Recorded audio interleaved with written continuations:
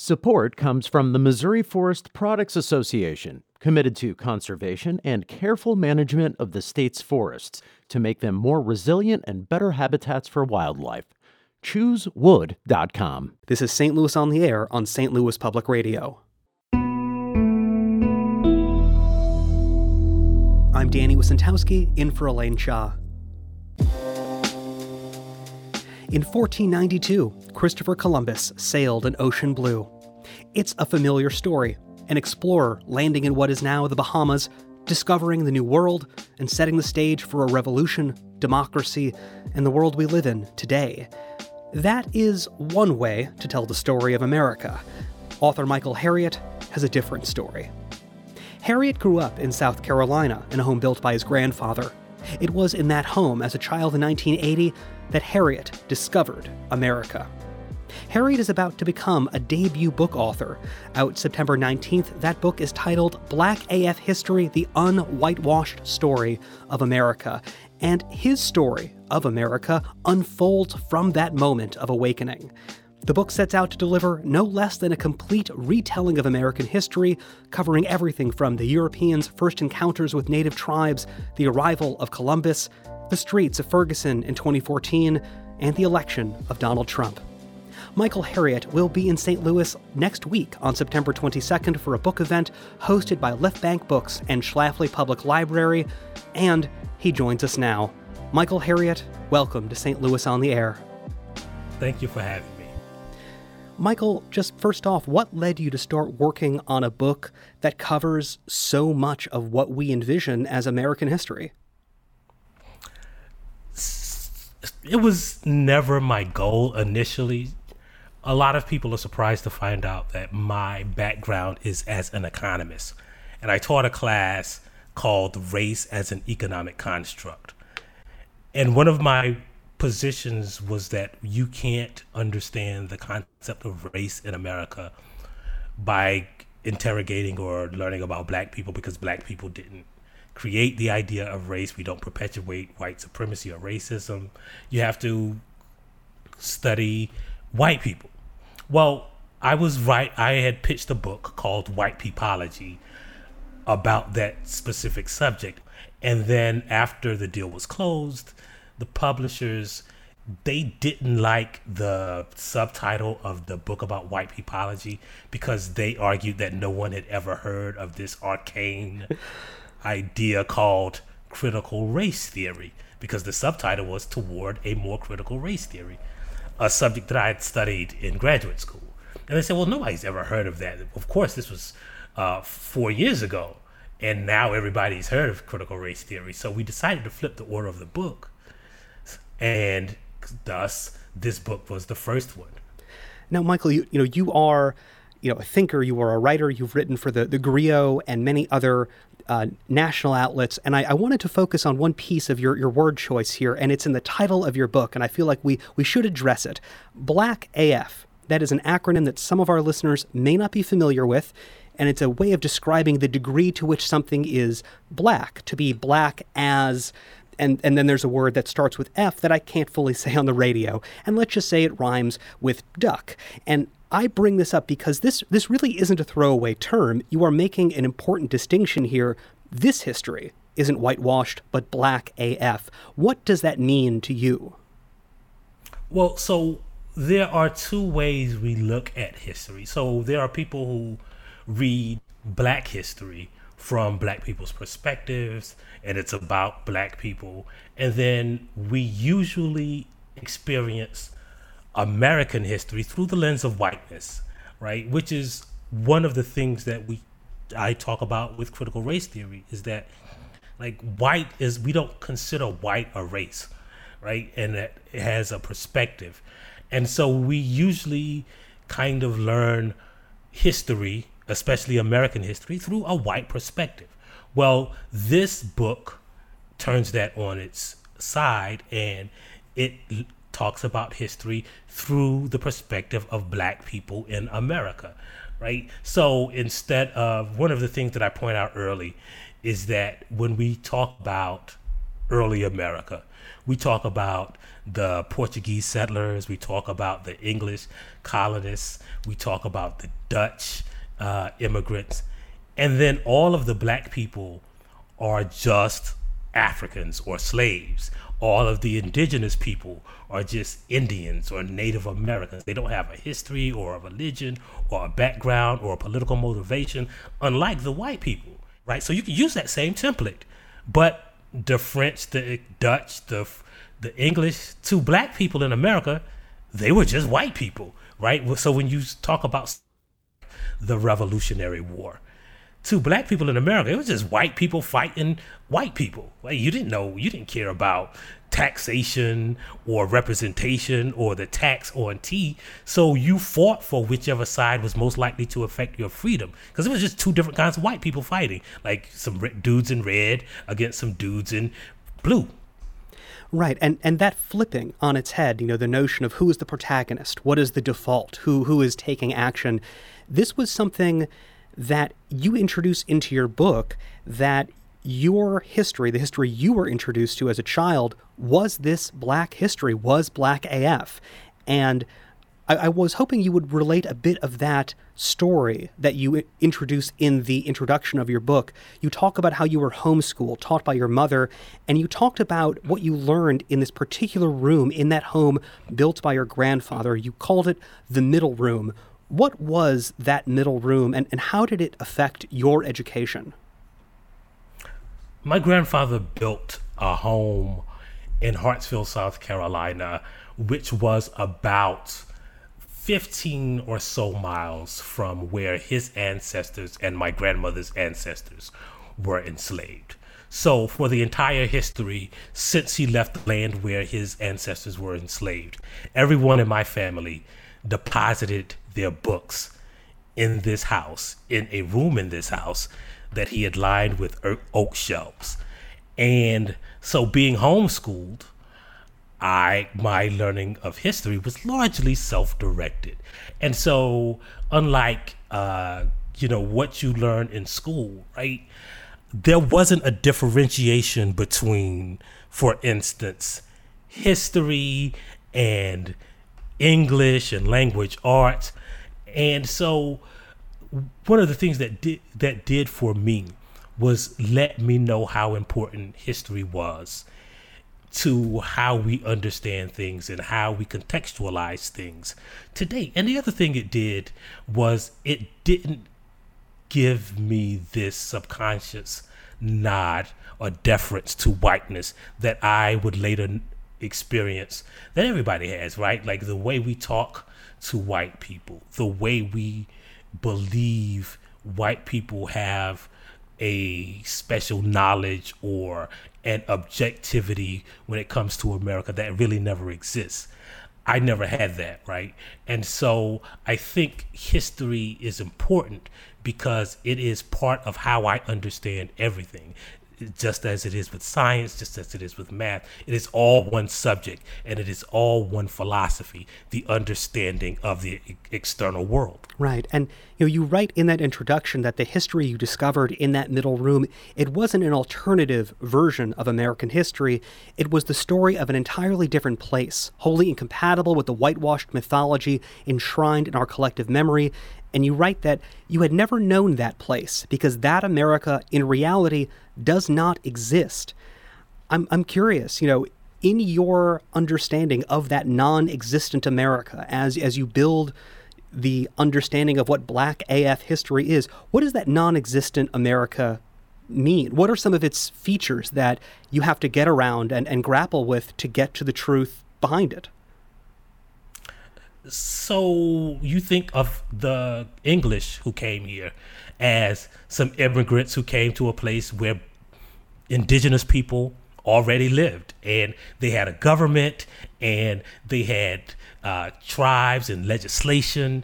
And so when you disabuse yourself of that white perspective where the black people are Africans and the indigenous people are tribes and the white people are political groups and have countries, with the borders, then you understand history in the same way. The same thing is true with the origin story of America, right? When you read the actual story, you know, like the first people who came over here, the first white people, they didn't know what they were doing. They almost starved to death, and they were largely unsuccessful. They needed the help of the natives. They basically needed government handouts to survive. And so that idea of rugged individualism and building a country from scrap never existed in my head. You know, we talked about the middle room and where you gain this education, and you actually describe your own personal discovery of America, which we also talked about, and you actually date that discovery, just like in 1492, but for you, that date was November 4th, 1980, which was the election night of Ronald Reagan. Tell us, what that discovery was for you and how that revealed this other America that you had not known to that point. I remember when Ronald Reagan was campaigning, and I don't know who specifically said it, but someone said, like, if he's elected, we're going to be back picking cotton. We're going to be back in the slave fields. And so as a preteen, a person who's 7, 8 years old, you don't understand sarcasm or hyperbole. So I believed it. And so that night, man, I was praying. I was like, I don't know how to pick cotton. I had never been in a cotton field. And so if this dude, Ronald Reagan, wins, man, we're going to have to just run away. Is there an Underground Railroad in 1980? Because I know how to navigate by the stars. I looked it up in the World Book Encyclopedia and learned how to follow the drinking gourd, because the America that I had learned about was going to revert. And we've seen this happen in cycles since then, right? Like this reversion to the base of white supremacy. Well, I kind of experienced that, and it was based on my understanding of America. When did you realize that others had this different education and upbringing, that others, their American history with guys like Columbus and the settlers, those were the protagonists of their America? Was that a shock to you to see how different others saw these same events? It was a shock. And it wasn't just a shock because I had learned a different history, because I really just realized recently because you got to think about it, right? Because I was homeschooled, I also didn't know how other people learned history. So it was only when my children, as an adult, was in school that I realized, they learn about George Washington and Thomas Jefferson and these heroes when they're in the 3rd grade. And then it's not until high school that they learn that they own slaves, and it's hard to comport these heroes with this evil practice that you learned about later. Well, the way I discovered this was when I started going to public school, and I was in a class with I was the only black person in the class, and then I had a friend who was put in the class with me, and it was time for social studies one day. And I just made an off-the-hand comment of, now we're going to learn that black people didn't exist until 1865. And she started laughing, and I started laughing, and the teacher got mad. And I realized that this was something that was almost insulting to the way that most people think of America. And it wasn't until then that I realized this. Michael, your book has so much of your family in it. Your mother, your uncles, the stories of your grandparents. You even write in the voice, I believe, of your uncle, or a person who's named uncle at one point. And it feels very much like a book that lets the reader into your family and, in a way, into your Black history. Is that a vulnerable way to write a book? I think it is. And I think it is also necessary to understand one of the premises of the book is that there is no objective history. All of the history we learn is subjective, and it's based on how this person who's writing it, the historian or the author, views the world. And I wanted to make people to be sure that, like, you understand that this is the perspective of, it's almost a love letter to the Black people of South Carolina and my family. But that notion of using my family is illustrative of the idea that, oh, I'm not even going to rest on that pretense that this is an objective history, because the white people's version of history, the version that you learned in the social studies book, isn't an objective version either. It was formed by the Daughters of the Confederacy, and ultimately what it leaves out is as important as what it includes. And those are not objective decisions. Those are subjective. Those are based on what the people who are teaching history think is important to understanding America. And a lot of those important values are based on the ideas, or rest in the ideas of whiteness. Michael, you were describing your book as a kind of love letter to South Carolina, to your family. And the other word that came to my mind was the cookout. And you actually devote some space in your book to explaining what is a cookout, the way it can be literal, and the way that it also serves as a kind of symbol for the Black community. I'm curious, is this book, with all of its characters and all of your own family members, is this a kind of cookout that you've created in book form? Yeah, I think so. I think it is relatable. I wanted to talk to Black people in the way that we talk to each other, and the way that we understand each other, and the way that we experience community. And so I wanted to be sure that this book did that. And I also think that there is a familiarity with it, right? So when I write in the voice of my uncle, that's not just like a comedic tool. I want people to understand that a lot of ways, like, we understand our understanding of the external world comes through the people who teach us our values. For me, it was Uncle Rob, and who is my actual uncle, and I interviewed people from my family, and recalled stories of growing up to include in this book, because I wanted it to be relatable. Right, and you really do a great job of breaking down so much history, so many people, and your book really takes us back, before 1492 even. How did you approach of where to start this history, as far as history can ever have a beginning? So I wanted to do two things. One, I don't think you can start in America, because the history of Black people does not begin in America. And to understand America and Black people, you have to go to the place, or go to the times when these ideas of, for instance, race-based intergenerational perpetual slavery began. You have to go to the idea of why colonization was so important.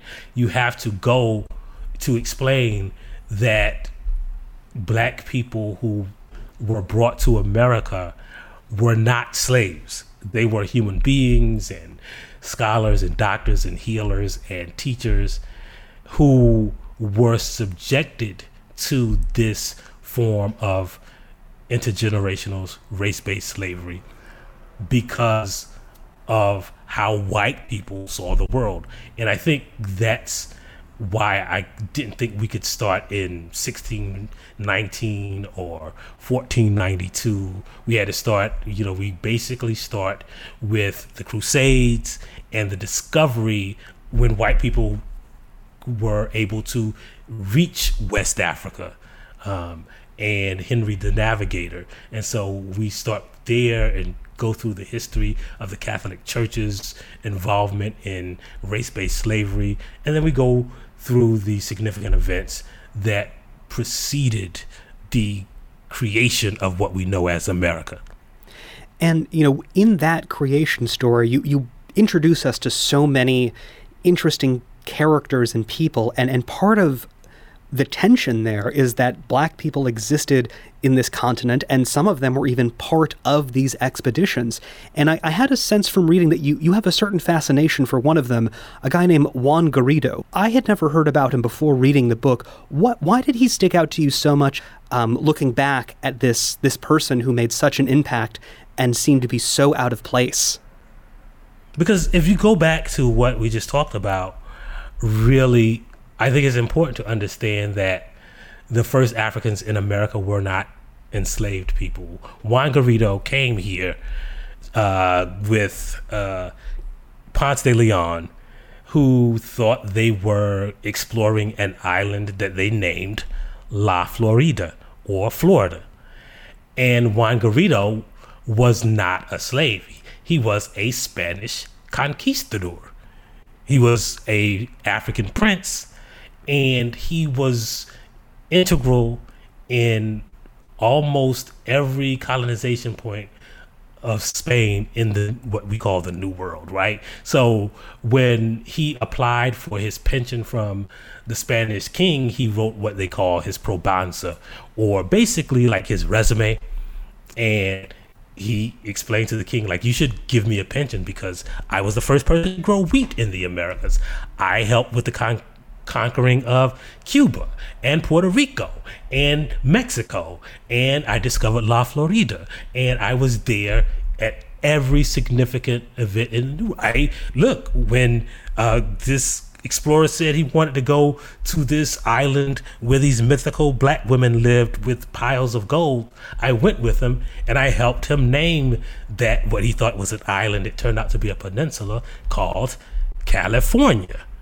So the idea that Black people existed and helped with the origin story of America is important, because again, when you're stripped of that history and that culture and that knowledge and reduced to property as slaves, it's important to know that the American project begins with Black people. Mm-hmm. This might be a hard question to answer, but is there a particular era of history that is the most whitewashed or the most in need of clarifying? And I guess we could be living in that era right now, but was there one that you did feel like it needed a focus, it needed a clarity? Yeah, I think the most whitewashed version of history is, gosh, that's a great question. I would think the period of post-emancipation, right? Because we talk about, even when we talk about Reconstruction, we'll talk about the violence, but we don't necessarily talk about the things that Black people built for themselves, that in states like South Carolina and Mississippi that were majority Black, the Black people created many of the institutions that we know today. For instance, the entire American education system was created by the majority Black constitutional delegation of South Carolina. So a constitutionally enforced school system, mandatory, didn't exist in America before Black people created it. Black people were integral in every form of universal male suffrage that existed, from Maine at the beginning, before there was an America, to after the Civil War. Every time Black people got the chance, we said, let everybody vote. And the institutions that we built during Reconstruction that were largely destroyed during the violence and the terrorism, the idea that the violence during Reconstruction were individual acts and not a national campaign of state-sponsored terrorism that actually overthrew the country. We don't understand it in that way because it has been whitewashed. There is a vibe with this book at times that feels like a bit like a school textbook. Your chapters, they include these multiple choice questions at the ends. 3 little questions they're called, or just activities. And, for instance, one of them, the activity is, you are tasked with creating a humane system of enslavement that will not cause your human chattel to escape, revolt, or otherwise resist. In 1 million words or fewer, describe this system. So this feels like a bit of a joke. You're making a point here, but you're also exposing some of the absurdity. Another activity you include is construct a racially equitable education system. No, not on paper, do it in real life. What were you thinking in adding these activities? Is this a bit of levity, or is there an importance to pointing out some of the contradictions here, or the notion that these subjects can be boiled down into simple summary questions with easy answers at the end? I think it's a little bit of both, right? So I think there is levity to it, and I wanted to make this like a textbook with unit reviews and test questions and quizzes. And I also use those things to expose some of the notions that we have about history, right? So, I'll ask questions like, hey, what is a white person? Is it a French person from Haiti, right? Or is it a Spanish person from Mexico? Or is it a African who lived in France before? So dismantling the idea of whiteness, dismantling the idea of race, to show us how we subconsciously accept these predetermined notions of white supremacy and how they're embedded in our textbooks and the way we understand history, was a goal of those questions at the end of the chapters. We need to take a quick break here. This is St. Louis on the Air on St. Louis Public Radio.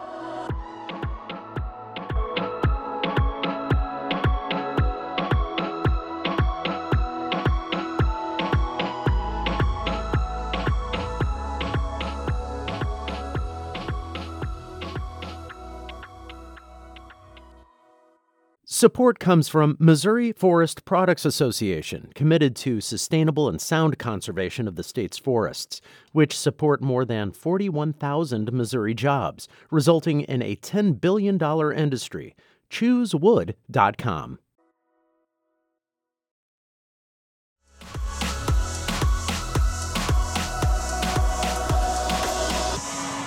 Welcome back. I'm Danny Wysentowski, in for Elaine Cha.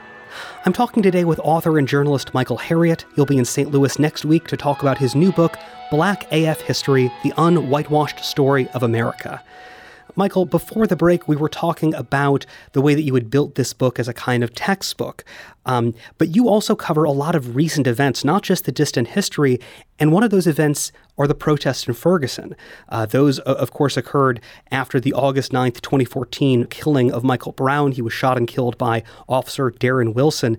You were there during the protests on the ground. And we are all now kind of preparing for the 10th anniversary. And we just marked the 9th. What are you reflecting on at this point when you're thinking about Ferguson now that we're almost a decade later? I am thinking about the uprising. I am thinking about how Ferguson exposed the two Americas, and not just the killing, because we reduce it to the killing of Michael Brown, but what we eventually learned, and what I talk about in my book, was that the systemic issues that created the atmosphere that led to the killing of Michael Brown, the police state that these communities live in, the way that they were basically impoverished by the system that they funded.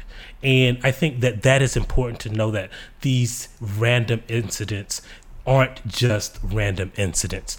They are created through systemic issues that we also have to fix, because it's not just a single racist police officer. It is the systems that enable these activities to continue to exist.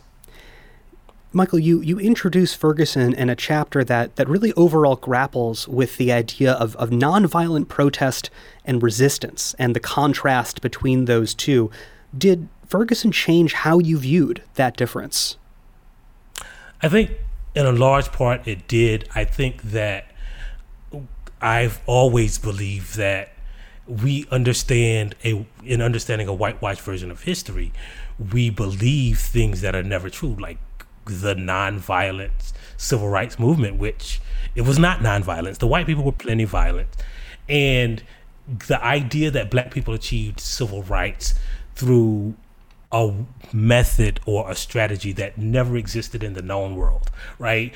The way America was through violence and bloodshed. The way we ended slavery was through violence and bloodshed. The way, even Jesus came here and knew he had to die.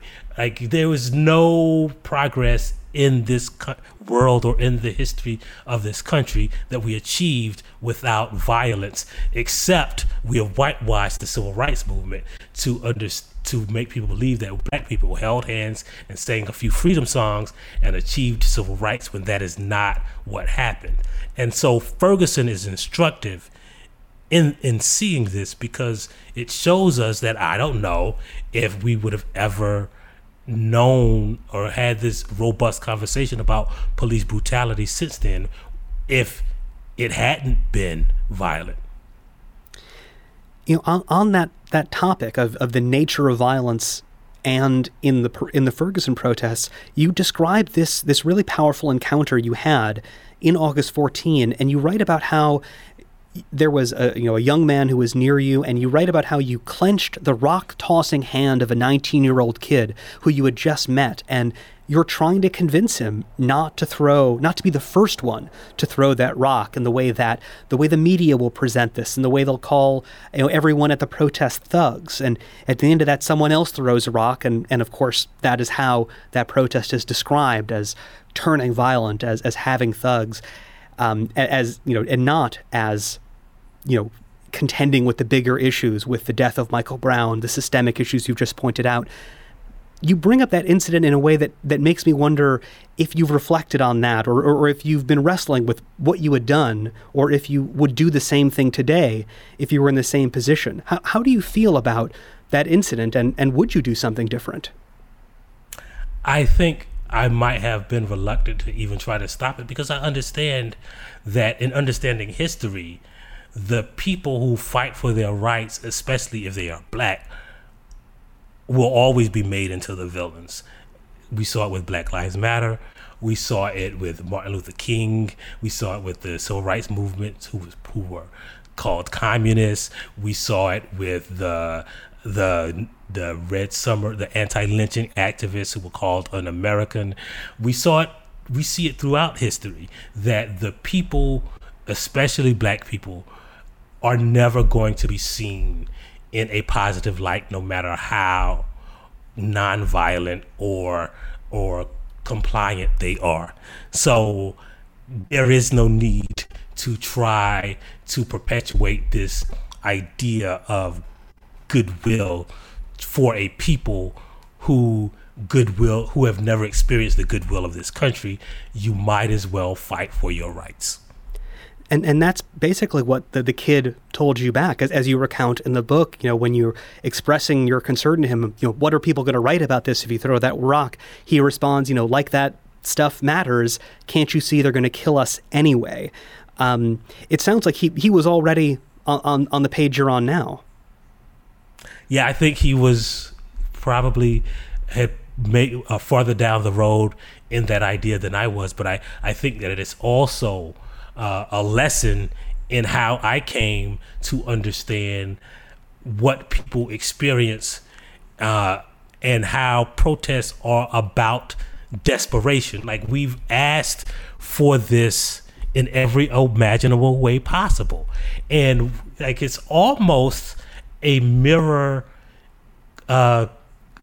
instance. It's almost reflective of what the Declaration of Independence is, right?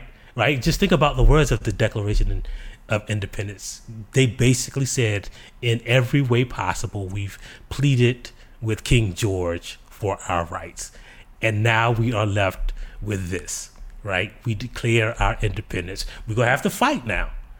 And we look at what black people do as different from what America does, when it is all the same desperation and the right to freedom that we are all fighting for. Michael, after the Ferguson protests, you reported on the protest that broke out in 2017.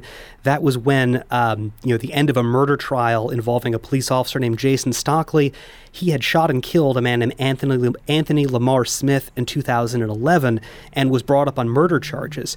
Stockley was eventually acquitted, and you covered these protests just as you had done in Ferguson. And in your writing, you wrote about this a bit in an interesting way. You described St. Louis as kind of like an orca, a killer whale, and that it might not be fair, it might not solve the problem, but whenever a community of people finally decide to stand up to get their oppressors, no matter how bloody, ugly, or out of control it may get, it's kind of beautiful, actually. And you said, St. Louis is the whale. Talk about what you meant there, that beauty and what you saw. Was that something that you had carried over from Ferguson, this understanding, or did something change about those Stockley protests in 2017 that elicited that really, very pointed kind of imagery? Yeah, I think it is something that it kind of evolved into the beauty that I see, because when the origin story of that is that I was working as a substitute teacher once, and this little kid told me that he was at the famous SeaWorld incident when the killer whale attacked one of the workers at SeaWorld. And I later saw that little kid in Ferguson, right, years later. And when he said the killer whale attacked the woman, he said it was kind of beautiful. As a little kid, he said, no, it was kind of beautiful, actually. Well, what is a protest besides a desperate attempt to gain one's freedom?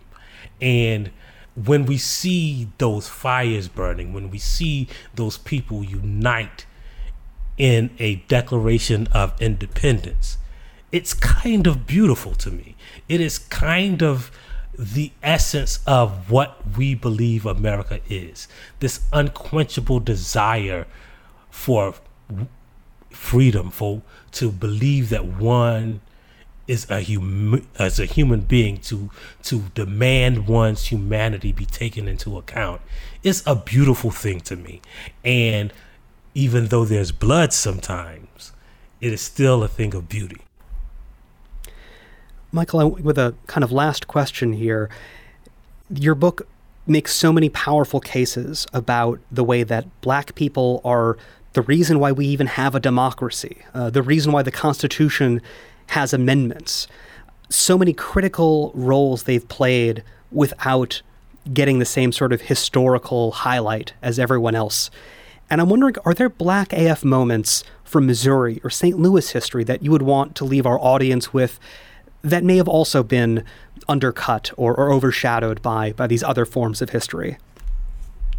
Well, there are a lot of them. When we think about the state of Missouri was formed out of the interest in ending race-based slavery, from Ferguson to all of these protests. But I think one of the things that we can learn about the history of black people through Missouri is that when black people were emancipated, or when we emancipated ourselves, we went to these places like what became St. Louis to get away from oppression and to form our own communities and exist in self-determination. And so what we call the Great Migration, this move to the Midwest, is part of black people's desire for freedom. And I think that the history of Missouri in the history of St. Louis, we see that throughout its history. And I think that is instructive to knowing the history of Black people. Michael Harriot is a columnist, journalist, noted threader of threads on Twitter, the site now known as X, and author of the upcoming book, Black AF History, The Un-Whitewashed Story of America. The book is out September 19th, and he will be in St. Louis on September 22nd to talk about that book at the Schlafly Public Library at 225 North Euclid Avenue. The event will also be live streamed on the YouTube page of Left Bank Books. Michael Harriot, thank you so much for being here. Thank you for having me. This episode was produced by Danny Wissentowski. Audio engineering and podcast design by Aaron Dorr. Our executive producer is Alex Hoyer. St. Louis on the Air is a production of St. Louis Public Radio. Understanding starts here. St. Louis on the Air proudly supports local artists by using music from Life Creative Group. Do you find yourself regularly listening to episodes of St. Louis on the Air? Suggest us to a friend you think might enjoy our conversations, and leave us a review and rating on Apple Podcasts on the App Store. It's the simplest way to help people discover our show. Thank you. St. Louis Public Radio is a member-supported service of the University of Missouri St. Louis.